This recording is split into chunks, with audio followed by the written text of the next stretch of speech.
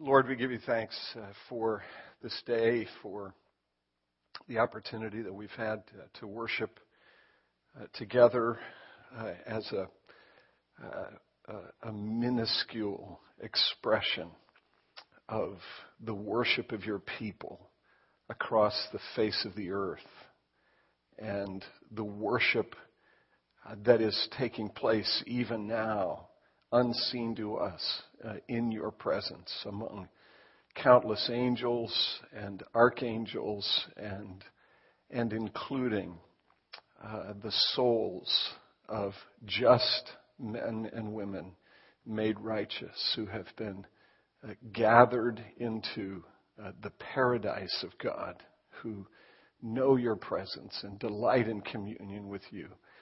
Lord, our worship this morning is just a small glimpse of that worldwide and even heavenly worship. And yet, Lord, it is very much a part of all of that. And we praise you for that invitation, for that honor, and for the experience of being in your presence today. And now, as we even think about these things this evening, we pray for your presence with us. You, Lord Jesus, are not only exalted, glorified, and reigning, but as is so clear from this passage, you are present. You are in the midst of your people. You are near to your people, and we thank you for that, and ask you even this evening that you would walk among us and minister to us as we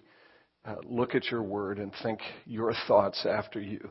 And may our hearts be encouraged as we gather this evening, we pray, Lord Jesus, in your name. Amen. Okay, this is the third session in this series that we began about a month ago. Next Sunday evening, we have a covered dish dinner and kind of a vision refresher. So we won't be meeting next week, but then we'll resume in 2 weeks. And let me just give you your assignment, if you will, for 2 weeks from tonight. If you are using this little commentary by Derek Thomas, what we'll be doing in 2 weeks is looking at the 7 letters, the letters to the 7 churches. And so that would mean that for 2 weeks from tonight, you'd want to read chapters 2 and 3 in this commentary, because we'll look at all 7 letters. But you've got 2 weeks to get ready for that. So that's what we'll be doing 2 weeks from tonight. Let's take just a minute and review some things. Let me just review what I understand the basic theme and purpose of the Revelation to be.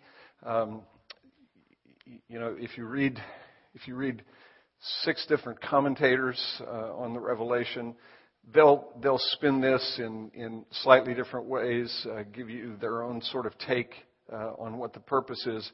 But again, I've read the 6 or 7 commentators, so I'm sort of distilling what I see in the book and what I get from them. And here's what I understand to be the basic theme. Christ is king and sovereign over everything. He is reigning now, and he will return. And when he returns, he will overthrow and eradicate evil. That's the basic theme, and it actually represents the basic movement of the book as well. The book moves in the direction of those closing chapters, the final overthrow of evil, the destruction of Babylon, and then the emergence of the new heaven and the new earth in chapters 21 and 22. So Christ is king and sovereign over all. He is reigning now, and he will return to overthrow evil. And that being the basic theme gives us this basic, very pastoral purpose, and it is to provide encouragement to Christians in the midst of tribulation, in the midst of struggle, hope in the midst of suffering. That's the basic purpose of the book as I understand it. So, big picture, Jesus is king. Big benefit, encouragement for God's people. Okay? And then just a kind of a reminder of something that we talked about last week, which is the basic timeline or the way the history of redemption unfolds in the Scriptures.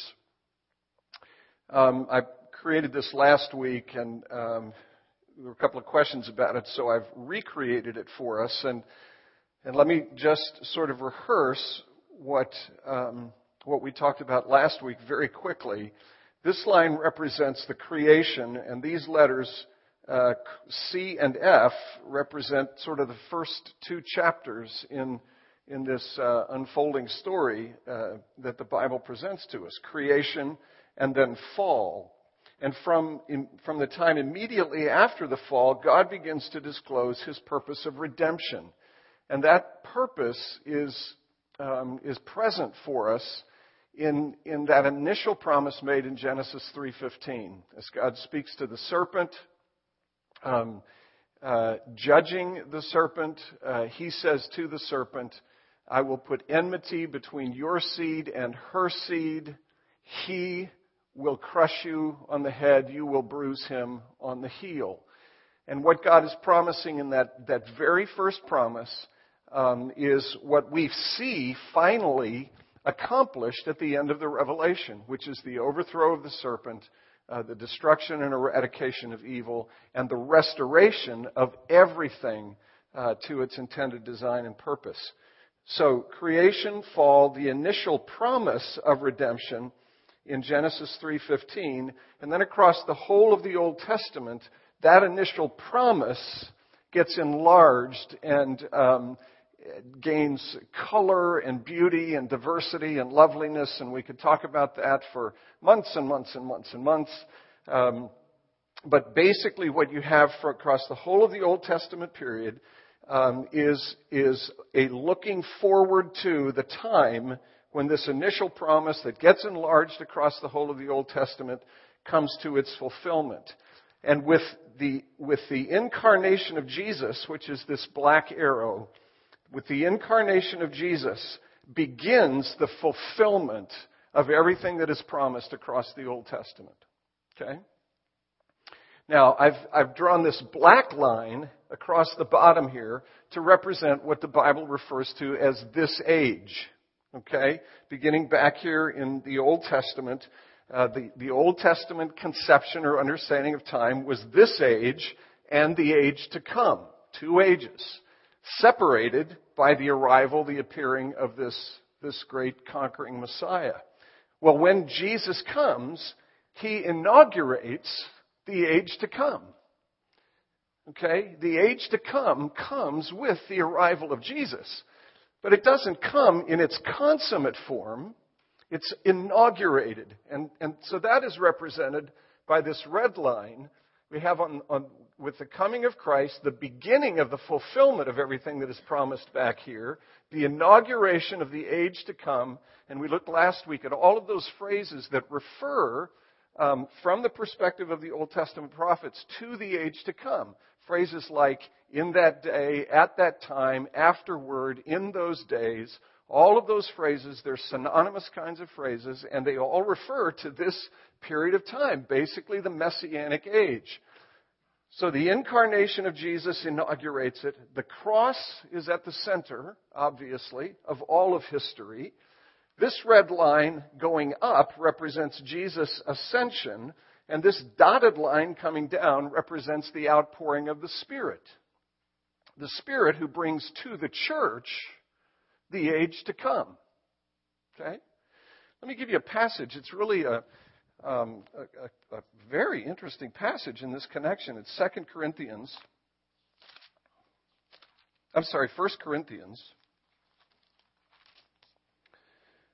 chapter 10.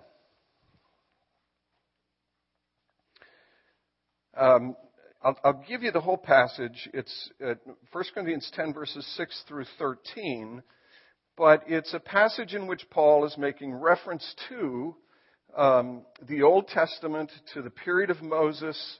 Moses is referred to in the first 5 verses. And then verses 6 through 10, or 6 through 13, sort of enlarge upon that. And then Paul writes in verse 11, now these things happened to them as an example, or as types. That's the word that's in the text, as types. These things happened to them as an example, but they were written down for our instruction. And then this very interesting phrase, upon whom the end of the ages has come. Upon whom the end of the ages has come. That's a language, or a phrase, language, that is very much in keeping with this idea that with the coming of Christ, then the ascension of Christ, and then the outpouring of the Spirit upon the church, the age to come has come upon us. It is here. It is present. So you have parallel lines during this period of time. This age continues. It's not fully brought to a close.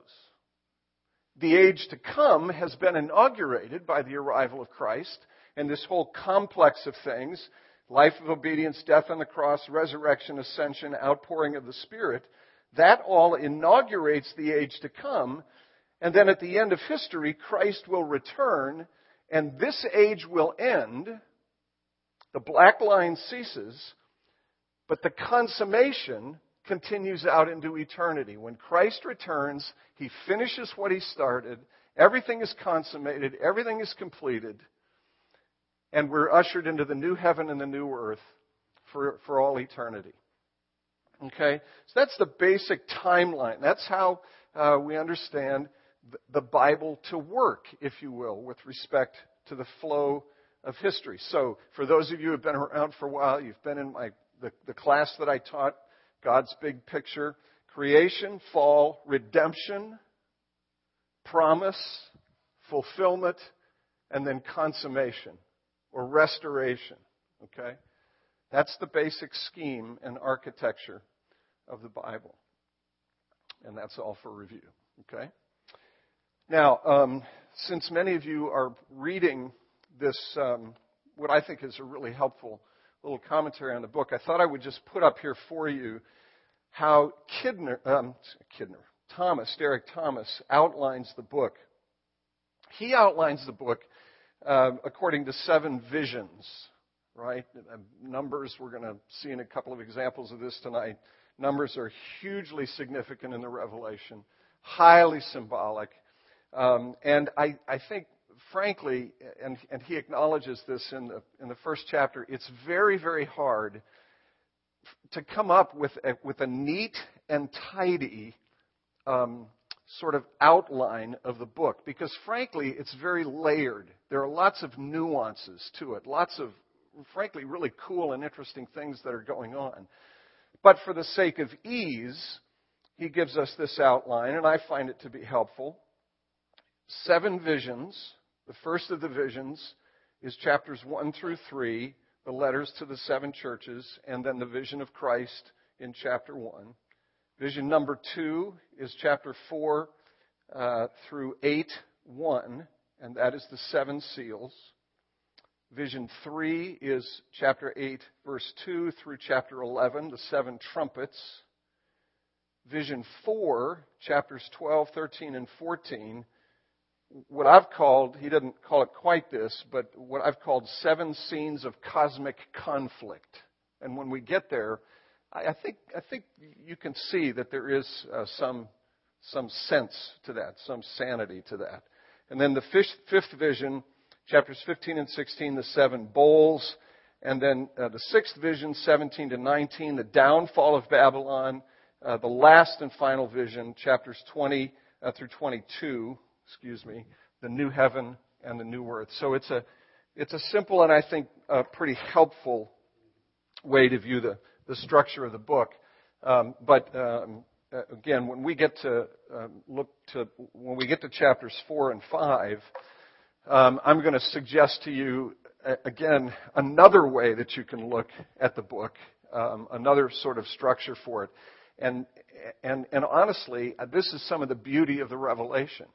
Okay, it's a bit like understanding what is going on in the Revelation is a bit like taking Beethoven's Fifth Symphony. If you're a trained conductor, somebody who's a trained composer and conductor, and you're given this magnificent symphony. You have three conductors who all three look at this symphony, and they find certain nuances and emphases and themes and repetitions of themes and inversions of themes and all of these kinds of things. You turn it over to three different people, and you'll hear different things from each of them. Okay, and it's because of the beautiful complexity of the music. Well, I think you have a similar thing going on in the Revelation. It's just the wonderful and delightful complexities of the book. So this is just to help us kind of have a structure for thinking about the book and making our way through it. Okay? Now, let's look at chapter 1. And promises. Okay? I really do want to try to get through this material in the next 30 minutes or so, and then let you interact with everything that we've talked about so far, whether tonight or we're going back to last week. So I've got 4 basic points to make here as we look at the first chapter, though there's a lot more that could be said. We looked at some of the first chapter last week, but just continuing to look at it, 4 things that I'd like to have you sort of pay attention to as we dive into this first chapter. And the first thing is this: it's kind of a neat and very interesting Trinitarian greeting. Okay, a Trinitarian greeting, what you find in verses 4 and 5. John, to the 7 churches that are in Asia, grace to you and peace from him who is and who was and who is to come, and from the 7 spirits who are before his throne, and from Jesus Christ, the faithful witness, the firstborn of the dead, and I love this, the ruler of the kings on earth. I love that. The King of the kings and the Lord of the lords. It's time for the Hallelujah chorus. But just notice this. That this is a Trinitarian formula. The last part of verse 4 and then the first part of verse 5. Grace to you and peace from him who is and who was and who is to come. That little phrase, I think pretty obviously is expressive of one of the attributes, a couple of the attributes of God, him who is, who was, and who is to come, namely his being, that he does exist, and that he is eternal in being. He is, he was, and he is to come. God has no beginning. God has no end. He always has been. He is right now. And he always will be the everlasting God. But then notice that little phrase is connected to this next phrase, and from the 7 spirits who are before his throne. Now here's a good place for us, I think, just to make at least an initial comment about numbers in the Revelation.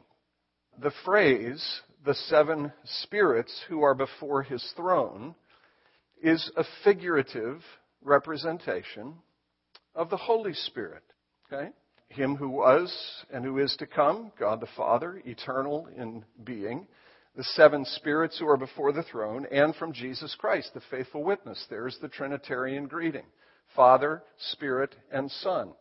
The 7 spirits are a representative way of referring to the Holy Spirit. And 7, and we'll find this when we work our way through the book, when we think about the churches, various other things. 7 is a number that refers to perfection or wholeness. So the 7 spirits, again, is a representation of the perfection of the Spirit who is before the throne.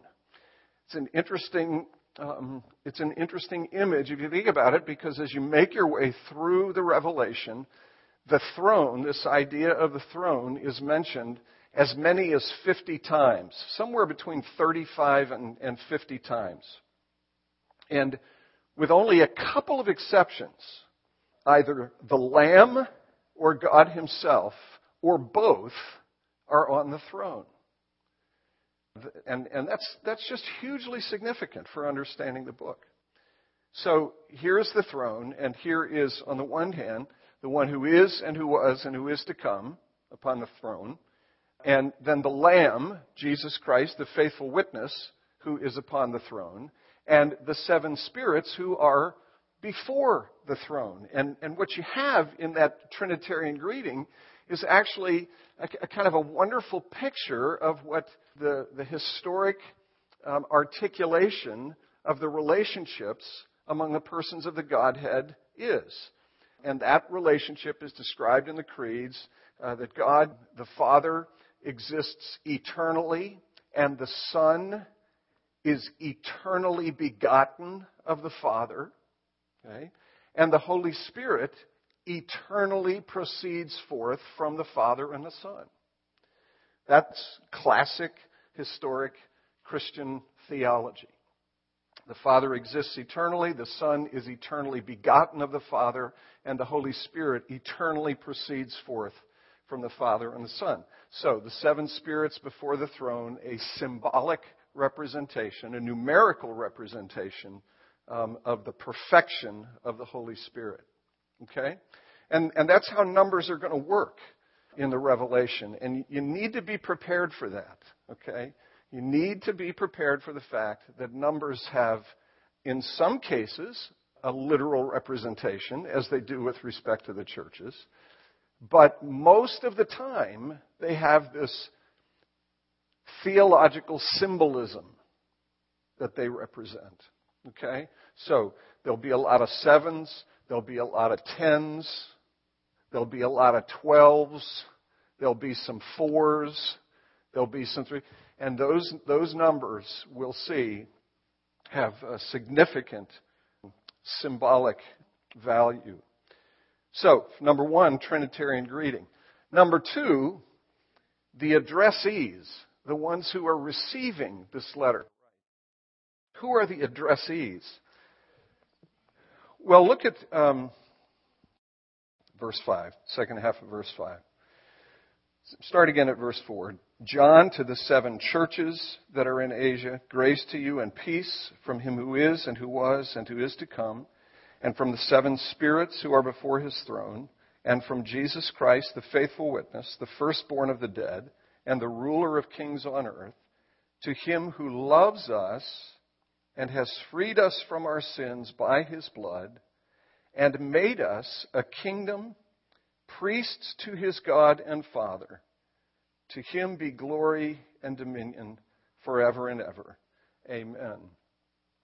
Who are the addressees? Who are the ones who are receiving this revelation? Well, they are the ones who are loved, who have been freed from their sins by his blood, and who have been made a kingdom, priests to his God and Father. Now, one of the things that we're going to want to understand, I've mentioned this before, but it bears repeating. One of the things we're going to want to understand and really be on the lookout for is all of the many ways in which John employs Old Testament categories and imagery and imports those Old Testament categories and imagery to communicate the things that he wants to communicate. And it really begins in this first chapter. And it begins with these phrases and this language. He has made us a kingdom and priests to his God. Flip back to Exodus chapter 19. You're going to get in Exodus 19 the background to this language that John is using. Just so you have the setting, the people have left Egypt. They have crossed the Red Sea, and they have come to Mount Sinai. They've experienced God's power and God's deliverance. They've seen the army of Pharaoh decimated. They have experienced deliverance through the waters that became waters of judgment for the nation of the Egyptians. And now they are at Sinai. And God is making provision through Moses to give his law to his people. I can't preach a sermon about this, but I can make the comment. It is really, really important always to keep in mind that redemption precedes law-giving.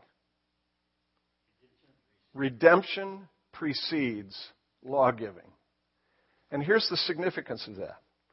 God doesn't give his law to his people so that they might become his people.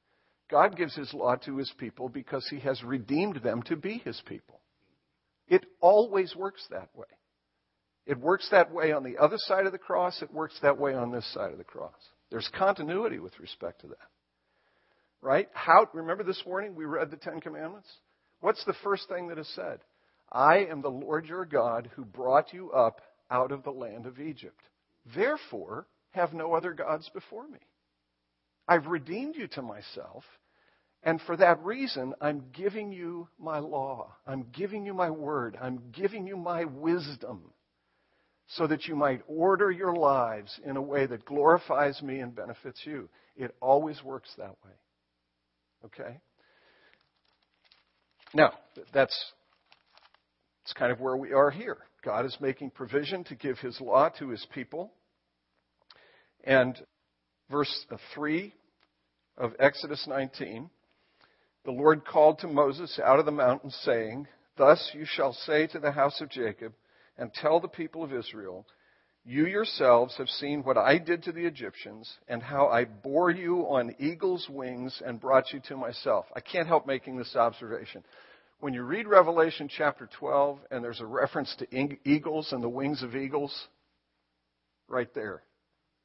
It's right there.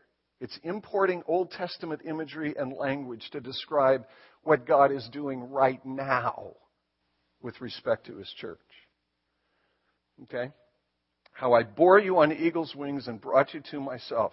Now, therefore, if you will indeed obey my voice and keep my covenant, you shall be my treasured possession among all peoples, for all the earth is mine, and you shall be to me a kingdom of priests and a holy nation. You shall be to me a kingdom of priests and a holy nation. Now, here's what the New Testament understands. The New Testament understands not just a beginning with the Revelation, but actually beginning with Peter, where I'll take you in just a second, that language of being a kingdom of priests is fulfilled in the church. It's fulfilled in the church. John is writing, when he writes in about 95 AD, he's writing to 7 churches in these 7 places across Asia Minor, and those churches are made up of Jews and Gentiles. But they all together are described as a kingdom and priests to our God. So what God promises to do in Exodus 19, back here on the promise side of things, finds its greater fulfillment in the Church of Jesus Christ. If you read Paul's letter to the Ephesians, he makes a big, big deal in chapter 2. And this is tremendously important for understanding what's going on in this period of history right now. He makes a big, big deal in Ephesians chapter 2 of the fact that the wall of hostility separating Jew and Gentile has been torn down through the blood of Jesus Christ, through the cross of Jesus Christ, so that out of the two, he has made one body. He has made one body. He's made one kingdom. And what's really wonderful and delightful is that back here in Exodus 19, God declares his purpose. His purpose is to create a kingdom, not a kingdom that has just one priest, but a kingdom which is a kingdom of priests. And that is fulfilled. John is telling us in Revelation 1, these are the addressees. Who are the addressees? They are those who have been loved, who have been freed from their sins, who have been made a kingdom of priests to our God and Father. Let me have you look for just a minute at 1 Peter 2. This is wonderful stuff. It's another sort of idea that we could camp on for 2 or 3 hours. This idea that that the gospel tears down and eradicates all of these distinctions of all kinds, beginning with the distinction between Jew and Gentile, so that there is one people from every race and nation and tribe and tongue. Here's 1 Peter 2. These are the first 6 verses. So put away all malice and all deceit and hypocrisy and envy and all slander. Like newborn infants, long for the pure spiritual milk, that by it you may grow up into salvation, if indeed you have tasted that the Lord is good.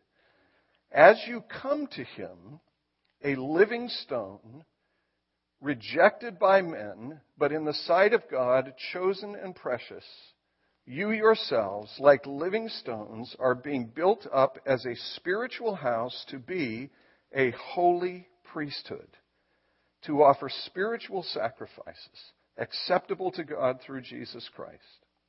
For it stands in Scripture, behold, I am laying in Zion a stone, a cornerstone chosen and precious, and whoever believes in him will not be put to shame. You hear the language that Peter is using as he writes this letter, and if you go back to the first couple of verses of 1 Peter, Peter, an apostle of Jesus Christ, is writing this letter to those who are elect exiles of the dispersion in Pontus, Galatia, Cappadocia, Asia, and Bithynia, according to the foreknowledge of God. He's writing to Christians who are scattered. Again, this is what is present-day modern Western Turkey. He's writing to these Christians who are scattered all across what is a largely Gentile region. There are certainly synagogues in these places. But he's writing to congregations, and again, the commentators will tell you this, he's writing to congregations that are largely Gentile in composition and makeup, and he's using all of this language in chapter 2, this language and these phrases that any Jew, it would have resonated with any Jew, but he's applying those phrases now to the church, both Jew and Gentile. Okay? Chosen and precious, you are a holy priesthood. You are a spiritual house being built up as living stones into him who is the chief cornerstone. And then down in verses 9 and 10. But you are a chosen race, a royal priesthood, a holy nation, a people for his own possession. Where does that come from? Exodus 19. I brought you to myself that you might be for me a treasured possession, that you may proclaim the excellencies of him who called you out of darkness into his marvelous light. So through those verses, Peter is just doing what John is doing in the Revelation. He's taking all of this Old Testament language and imagery, importing it from the Old Testament, but now applying it to the church, which is the fulfillment of everything that is promised back here concerning Jesus, the living stone, and those living stones who would be attached to him and would be built up into this spiritual house. By the way, just a little note. I mentioned this morning in the sermon. It probably flew over your heads, but I'm used to that. That's okay. It's very significant to me, and I'll challenge you to do this. Very significant to me that in the New Testament, whenever the temple is referred to, as is the case here, whenever the temple is referred to, if it is not the literal temple that Jesus refers to in Matthew 24 and in the related passages in the other Gospels, wherever the temple is referred to, it is either that God is the temple, or Jesus is the temple, or the people of God are the temple. Okay? After those references in the Gospels, in the letters and and in the Revelation, the temple is a reference either to God the Father, to Jesus Christ himself, or to the people of God. So that's why when we come, for example, to chapter 11 of the Revelation, again, I'll remind you of something I said last week. I want to use the language of the Bible the way the Bible uses its own language. Okay? Now maybe that gives you Excedrin headache number 21, but all I mean by that is I want to understand how the Bible uses this language and use this language in ways that are consistent with how the Bible uses it. So when you come to chapter 11 of the Revelation, we read this, "Then I was given a measuring rod like a staff, and I was told, 'Rise and measure the temple of God and the altar and those who worship there.'" Now, what is the temple? Is that a reference to a literal physical structure? I don't believe so. I don't believe so. And the reason I believe that it's not referring to a literal physical structure is because throughout the New Testament, when temple is used, it is used either with respect to the people of God or Jesus himself, destroy this temple and in 3 days I'll raise it up again, or God the Father. I think we're constrained to use the language of the Bible the way the Bible uses its language. So, what am I saying in all of this? Simply suggesting what I think is a wonderful and marvelous and beautiful and deeply encouraging thing. As you read through the New Testament, you will see, all of this language that's imported from the Old Testament connected to national Israel, the literal physical descendants of Abraham. But now it gets an application that is far more broad. And that application is to this one people from every race, nation, and tribe and tongue that God is gathering through the proclamation of the gospel. Okay? So who are the addressees? They are those who have been loved by God, who have been freed from their sins. They are a kingdom, and they are priests to our God, with all of the significance that has based upon all of those images and pictures that you get from the Old Testament. Okay, 2 more points here. Third point, we get in Revelation chapter 1, a vision of Jesus as glorified and exalted. Okay? We get a vision of Jesus as glorified and exalted. Let me read these verses. Verse 7, "Behold, he is coming with the clouds, and every eye will see him, even those who pierced him, and all tribes of the earth will wail on account of him. Even so, amen." Clearly, and we'll see this more clearly, I think, when we look at the passages that provide background to it, but Christ ruling and reigning, coming on the clouds. Every eye will see him. He's exalted. He's glorified. Verses 13 through 15. "I turned to see the voice that was speaking to me, and on turning I saw 7 golden lampstands, and in the midst of the lampstands one like a son of man, clothed with a long robe and with a golden sash around his chest.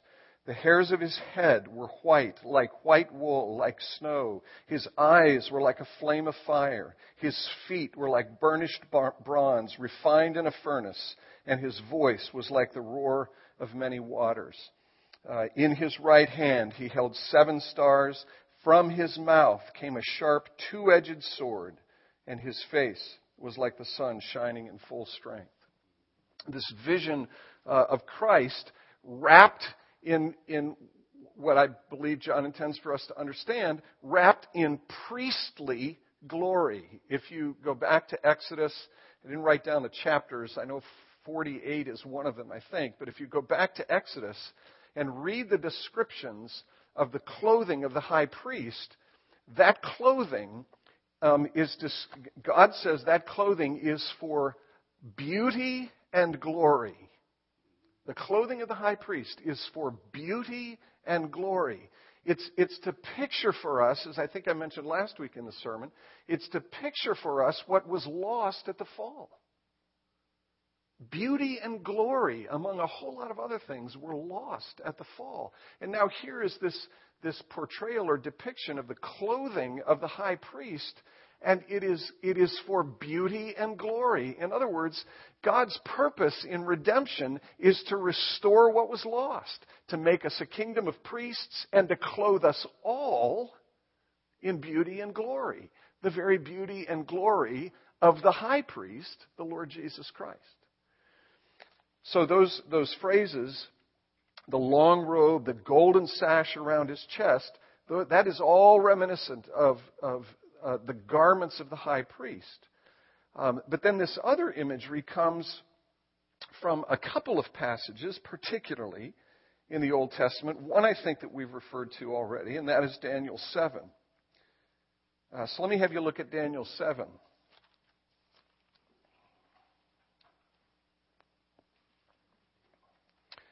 Verses 9 through 14. Did we look at this a couple of weeks ago? 3, 4, maybe? Not last week, maybe the first session. Don't remember, but it's good to be reminded.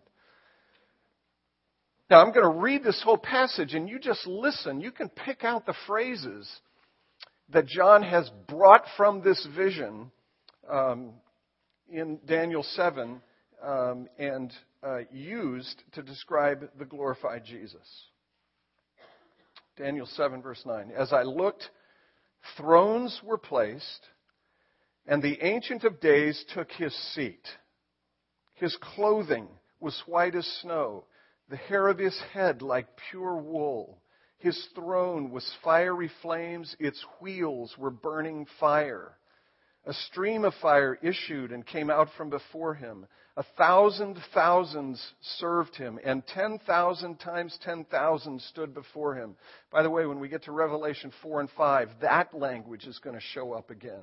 Myriad upon myriad of angels surrounding the throne as they worship the Lamb night and day. The court sat in judgment, and the books were opened. Very important phrase we'll come to in a second.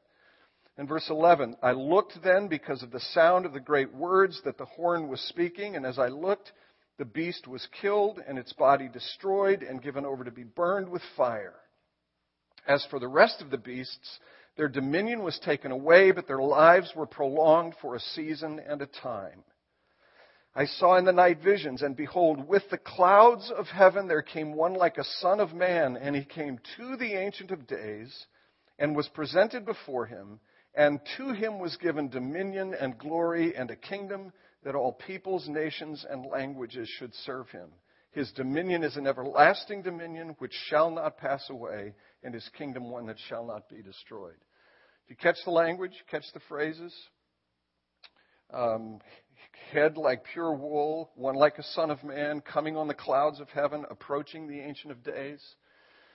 See, that's Jesus, through John, picking up this imagery and this language of Daniel 7 and then applying it now to Jesus.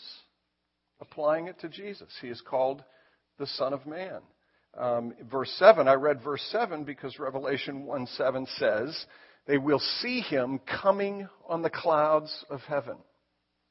Okay? Now, let's tie some things together here. Let's connect a couple of dots. Revelation 1:7 takes us back. John's statement, behold, he is coming with the clouds, and every eye will see him. Revelation 1:7 takes us back, actually, to Acts chapter 1, verses 9 and 10. Getting your exercise tonight, aren't you?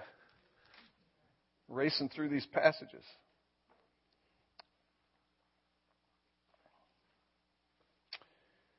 Acts chapter 1, we can start at verse 6. This is Jesus' last conversation with his disciples before his ascension.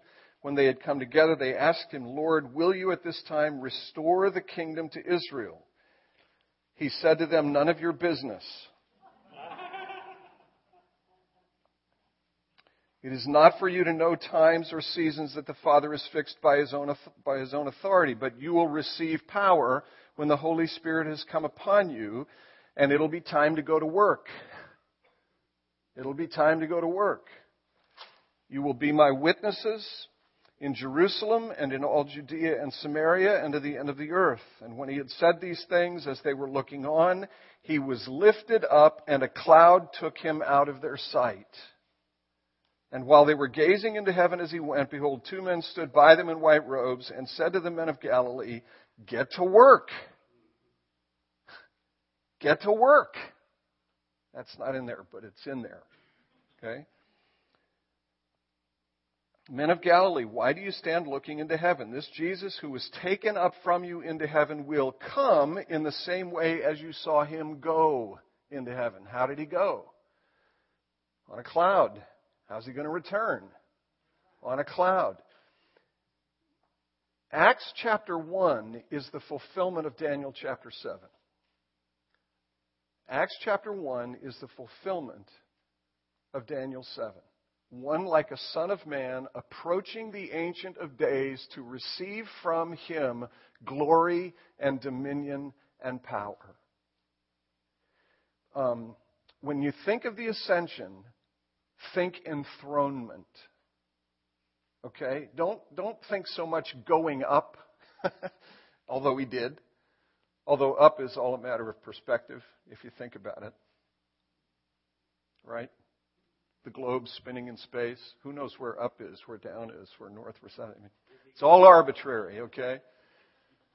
But He does go up. But don't think spatial dimensions so much. Think theologically about this. Acts chapter 1 is the fulfillment of Daniel 7, a prophetic vision in which Daniel sees one like a son of man approaching the Ancient of Days, coming on the clouds of heaven to receive from Him glory and dominion and power. That's what is happening here. Jesus is now, having accomplished His work on earth, His life, death, resurrection, He is now being enthroned as the King of Kings and Lord of Lords. And to use Paul's language in 1 Corinthians 15, He must reign until He has put every enemy under His feet, at which time He will turn the kingdom over to the Father, that God may be all in all. This is enthronement. And it's a fulfillment of Daniel 7. And what John sees, or actually what Jesus is promising through John in Revelation 1:7, is simply a reiteration of what is said here by these two angels. He's going to return in the way you saw Him go. He will return on these glory clouds. And when He returns on these glory clouds, every eye will see Him. And at that time, the passage in Philippians will be fulfilled. Every knee will bow and every tongue will confess that Jesus Christ is Lord, to the glory of God the Father. Verse 7, I'll just give you this reference because we don't have time to look at it. But verse 7 of Revelation chapter 1 also includes language from Zechariah 12, verse 10. Every eye will see Him, even those who pierced Him, and all the tribes of the earth will wail on account of Him. Even so, amen.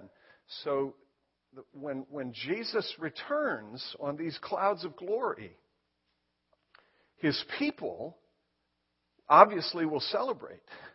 But those who are not His people will mourn and wail.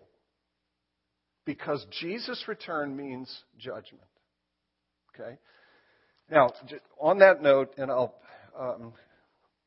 conclude and finish up the fourth point really quickly and leave some time for you to ask questions. But look back, if you can, look back at Daniel chapter 7, because this is very important, I think, for understanding what is going on in the Revelation. Notice Daniel chapter 7, as I looked, thrones were placed, and the Ancient of Days took His seat. And then at the end of verse 10, the court sat in judgment, and the books were opened. What you have in Daniel chapter 7, again, is a prophetic vision, a looking into the future, seeing the Ancient of Days and one like a son of man, the Son of Man not only being enthroned and being given dominion and power and glory, but the Ancient of Days with the Son of Man entering into judgment. Judgment, the judgment of the nations. Okay? I'll give you another passage. You can look at it. It's Ezekiel 2, verses 8 through 10. That's the passage that provides the background for the scroll that the Lamb receives that has the 6 seals, or the 7 seals, the scroll that is closed. If you look at Ezekiel 2, verses 8 through 10, that scroll contains words of lamentation and woe. Why? Because that scroll contains words of judgment upon the nations for their unbelief. And that really represents, the whole flow and movement of the Revelation. It's a movement in the direction of judgment. It's a movement in the direction of the final overthrow of evil, so that when Jesus returns on the clouds on which he departed, that means that judgment has finally arrived. Okay? So, what do we have? We have a vision of Jesus exalted and glorified. He is the one like a Son of Man who has approached the Ancient of Days. To him has been glory and dominion and power and authority. So he is exalted and glorified. But then we also have the vision of Jesus in the midst of his people. Okay? I said this a couple of weeks ago in the service of worship. I think it was maybe it was last week. Just reminded you that there are these 2 great attributes of God. I mean, among others. 2 great attributes of God. His transcendence and his immanence. His being over and above and his being near his people. And that's what you see in Revelation chapter 1. You see Jesus glorified, exalted, the one fulfilling Daniel 7, to whom has been given power and dominion and authority. He is the King of Kings. He is the Lord of Lords. He is ruling and reigning over all things for his church, moving all of history in the direction of the final overthrow of evil, entering into judgment with the nations. But while he is that, he is also this glorious high priest. Remember? He's clothed in the glory of the high priest. He is also this glorious high priest who walks in the midst of the lampstands. He walks in the midst of his people. He is present with his people. And those lampstands represent the light that originates with Jesus, but by virtue of the church's union with Jesus, the church now in the world becomes the light in the midst of the world. 7 lampstands, again, representing wholeness and perfection, the church as a whole, and Jesus is present in the midst of his people. Transcendent in glory, present in tenderness and affection and power with his people, walking in the midst of his people. Now, what we're going to see when we move on to the letters is that Jesus knows his people. Because he's present with them, because he walks among them, he knows them.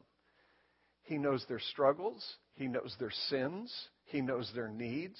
He knows how to give what they need. And so through the letters, we see Jesus in the midst of his people, walking among his people, speaking words of encouragement, speaking words of rebuke, speaking words of promise and hope. Okay? As he is in the midst of his people. And this is really going to be fun when we get to Revelation 4 and 5 and we see this picture of heavenly worship, which is going on right now. We're going to see Jesus surrounded by myriad upon myriad of angels. And what we're going to understand is that worship, that heavenly worship, gets imaged by earthly worship. And that what we do, and Zach and Glenn, listen to what they say before the service. And listen to what they say in their prayers. Zach and Glenn have both mentioned this. Our earthly worship is participation in that heavenly worship. And Jesus is here in the midst of our worship, leading us in that worship. Our worship is heavenly worship. It is us going up into heaven. It is heaven coming down into the midst of the earth. Okay? I say this all the time. There's more going on here than meets the eye. Way more. And if only the veil would fall for just a second, we'd end up like dead men, just like John was when he saw Christ in all of his glory. But let's just know that there is this constant interaction between the risen and glorified Christ and his people. Okay? There is a real thing that is going on as Jesus walks among his people. Okay. That's enough. 4 points. The greeting, the addressees, Jesus glorified, and Jesus present with his people. I failed again, but we've got a few minutes.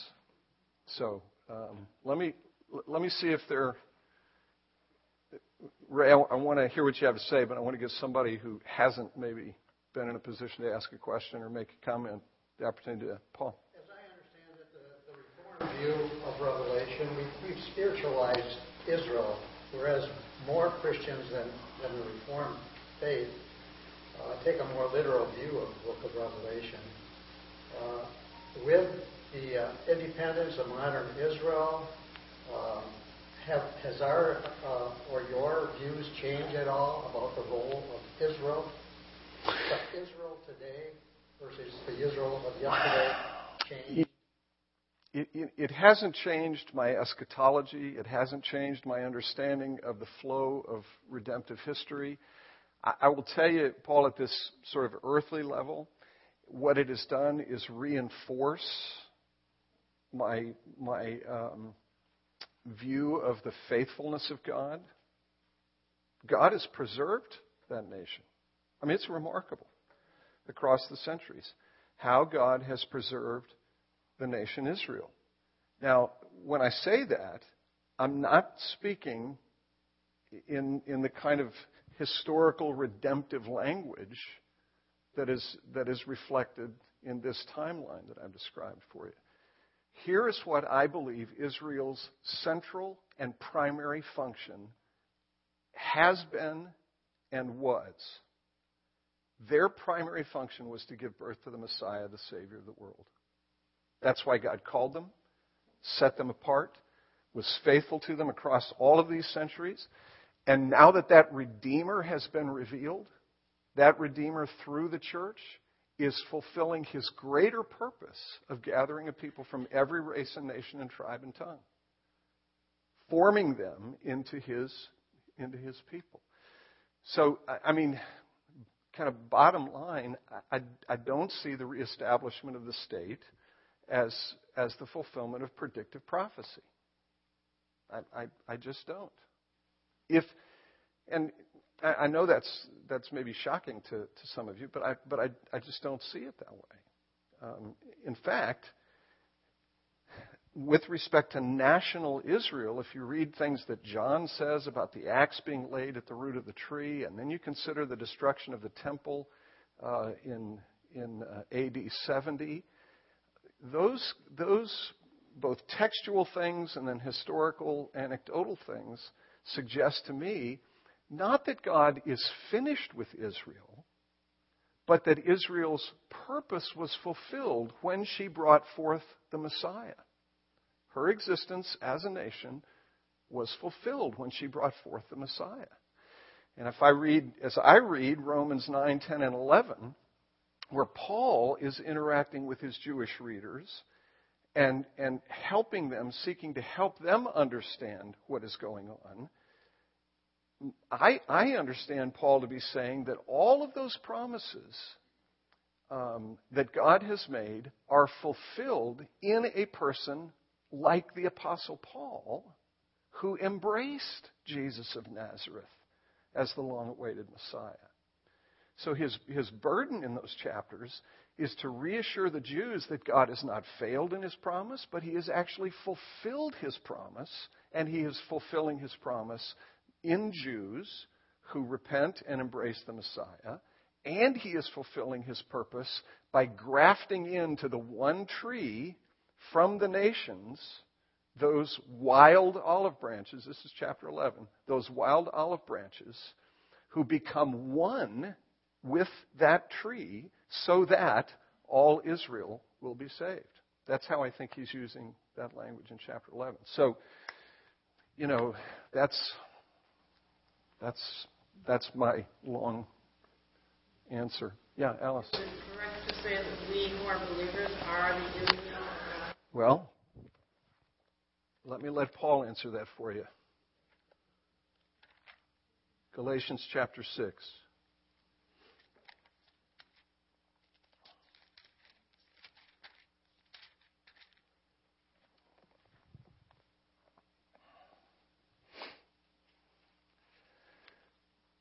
Verses 15 and 16. For neither circumcision counts for anything nor uncircumcision. Done. Done. I mean, that was the whole struggle at the first church council, the Jerusalem Council in chapter 15 of Acts. Who gets to be a member of the church? Do you have to be circumcised before you can become a member of the church? And the answer of the church was no. No, no, no. And part of what provokes Paul to write this letter to the Galatians is confusion over that very fact, the matter of circumcision. Peter and even Barnabas being swayed from walking in a way that's consistent with the gospel. They were caving into the Judaizers who were insisting that you had to be circumcised in order to be admitted to the church. No. Fulfilled in Christ.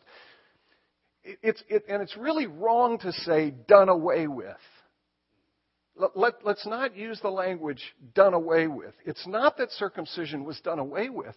It is that circumcision was fulfilled, folks, in the greater circumcision. What is the greater circumcision? What is the greater cutting off, cutting away, shedding of blood? It's the cross of Jesus Christ. That's where circumcision is fulfilled. That's why it's no longer necessary. That's why we have a bloodless rite by which people are admitted into the church, because the blood has been shed. And everything that is promised and prefigured in that rite of circumcision, the pain of it, the anguish of it, the bloodletting of it, the cutting away, the greater circumcision is the cross of Jesus Christ. So it isn't that it's done away with, it is that it is fulfilled. Okay? It's fulfilled. And so Paul is saying now, neither circumcision counts for anything nor uncircumcision, but a new creation. As for all who walk by this rule, peace and mercy be upon them and upon the Israel of God. All who walk by this rule are the Israel of God. Paul's using that language right there, applying it to all who walk by the rule that he has just enunciated. So, Paul, I'm sticking with Paul. I mean, yeah, he uses that language to describe us. Yeah, Henry. I understand you say that the Messiah coming through the Jews, there's no more for them to do? Except to believe. Except to believe. Except to believe. Yeah. So the preservation of the Scriptures, that wasn't their job? Oh, well, okay. Yeah. Yes.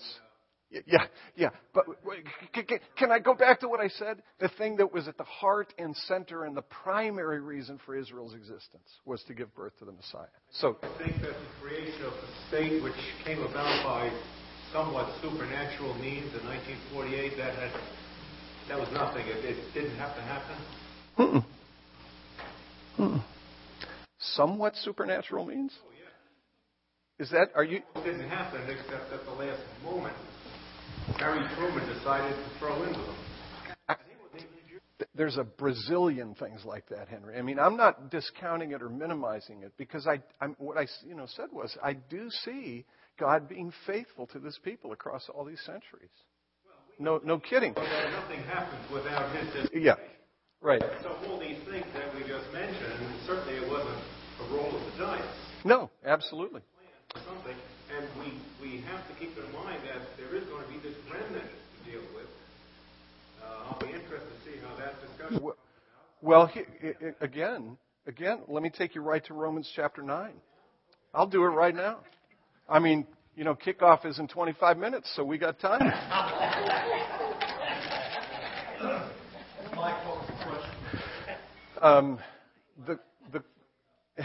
The question is, how do we understand this idea of the remnant thing? Okay, I have to give me a second here, because Paul uses remnant language. Where is it, Glenn? Yeah, okay. Chapter 11. Now, you've got 9 and 10. You've got 9 and 10 leading up to chapter 11, right? And it is in chapter 9 where Paul deals with this mystery of God's electing providence. Okay? And I believe what he's dealing with is what any Jew would have been wrestling with at the time. Okay? I mean, a complex of questions. Has God failed in his promise? What about Jews who reject the Messiah? What is the answer to that? Well, the answer to that, according to Paul, is election. There is an elect nation, but there is an elect people in the midst of that elect nation. It's the Jacob and Esau thing. Okay? Jacob is chosen, Esau is not. And Paul is using that as an illustration to answer this question of, I believe, of why it is that some of the Jews rejected Christ and some of the Jews accepted Christ. Well, it all has to do with the mystery of election. There is an elect people in the midst of the elect nation. And that elect people in the midst of the elect nation is the remnant. And it is in that elect people from the elect nation in whom the promises God made are fulfilled. Okay? And they're fulfilled by virtue of their union with Jesus. So, chapter 11, I ask then, has God rejected his people? By no means. And what's the evidence of that?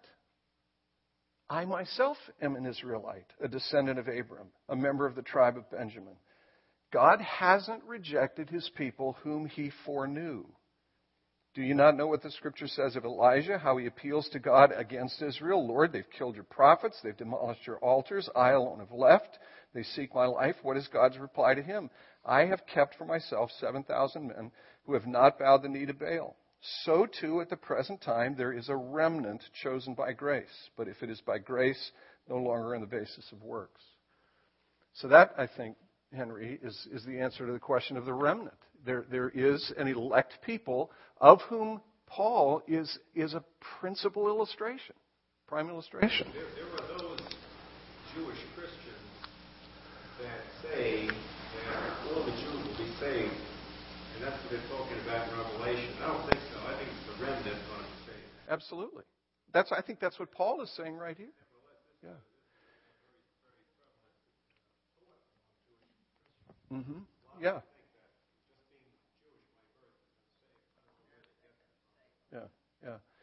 Yeah, no, and again, then in the rest of that chapter, he goes on to talk about the olive tree. Abraham is the root of it, and there are branches that are cut off, right? And then there are branches that are grafted in. What are the ones that are cut off? Well, they're unbelieving Israel. What are the ones that are grafted in? The elect from the nations who are being grafted into this one olive tree. But then he issues a warning to the Gentiles. Don't be arrogant with respect to the Jews. Right? Verse 25.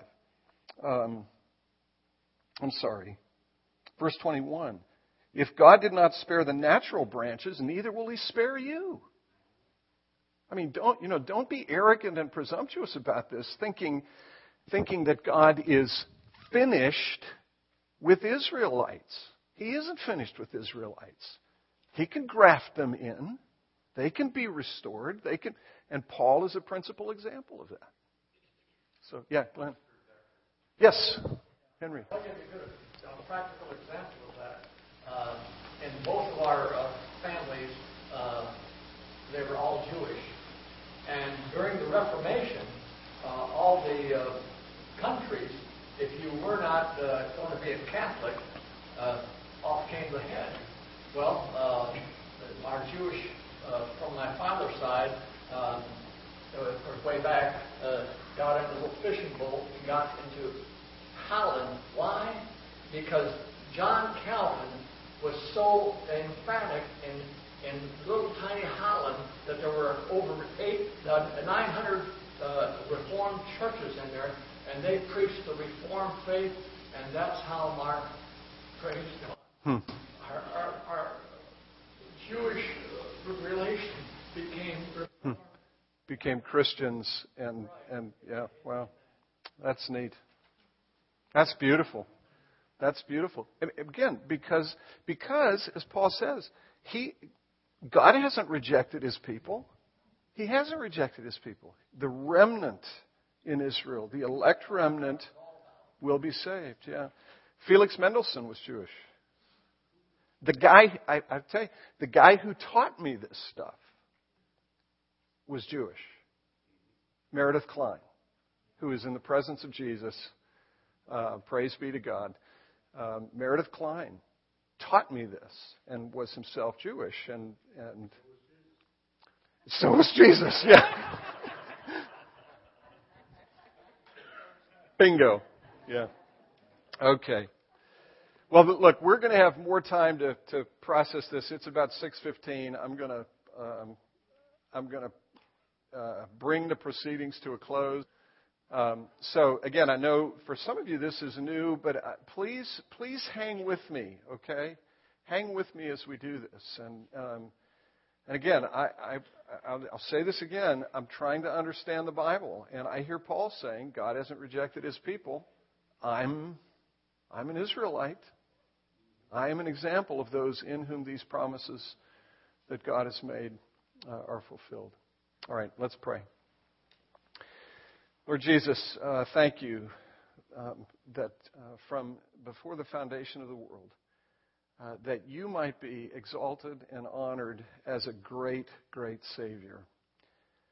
Your Father gave you a people, and you came into the world to secure salvation for that people, a salvation that would extend as far as the outer reaches of the cosmos. But Lord, what is so stunning is that you have made us to be at the center of that whole redemptive purpose, that you might save us, having loved us, that you might now cherish us as your treasured possession, that we might be with you a kingdom of priests to your God and our God, to your Father and our Father.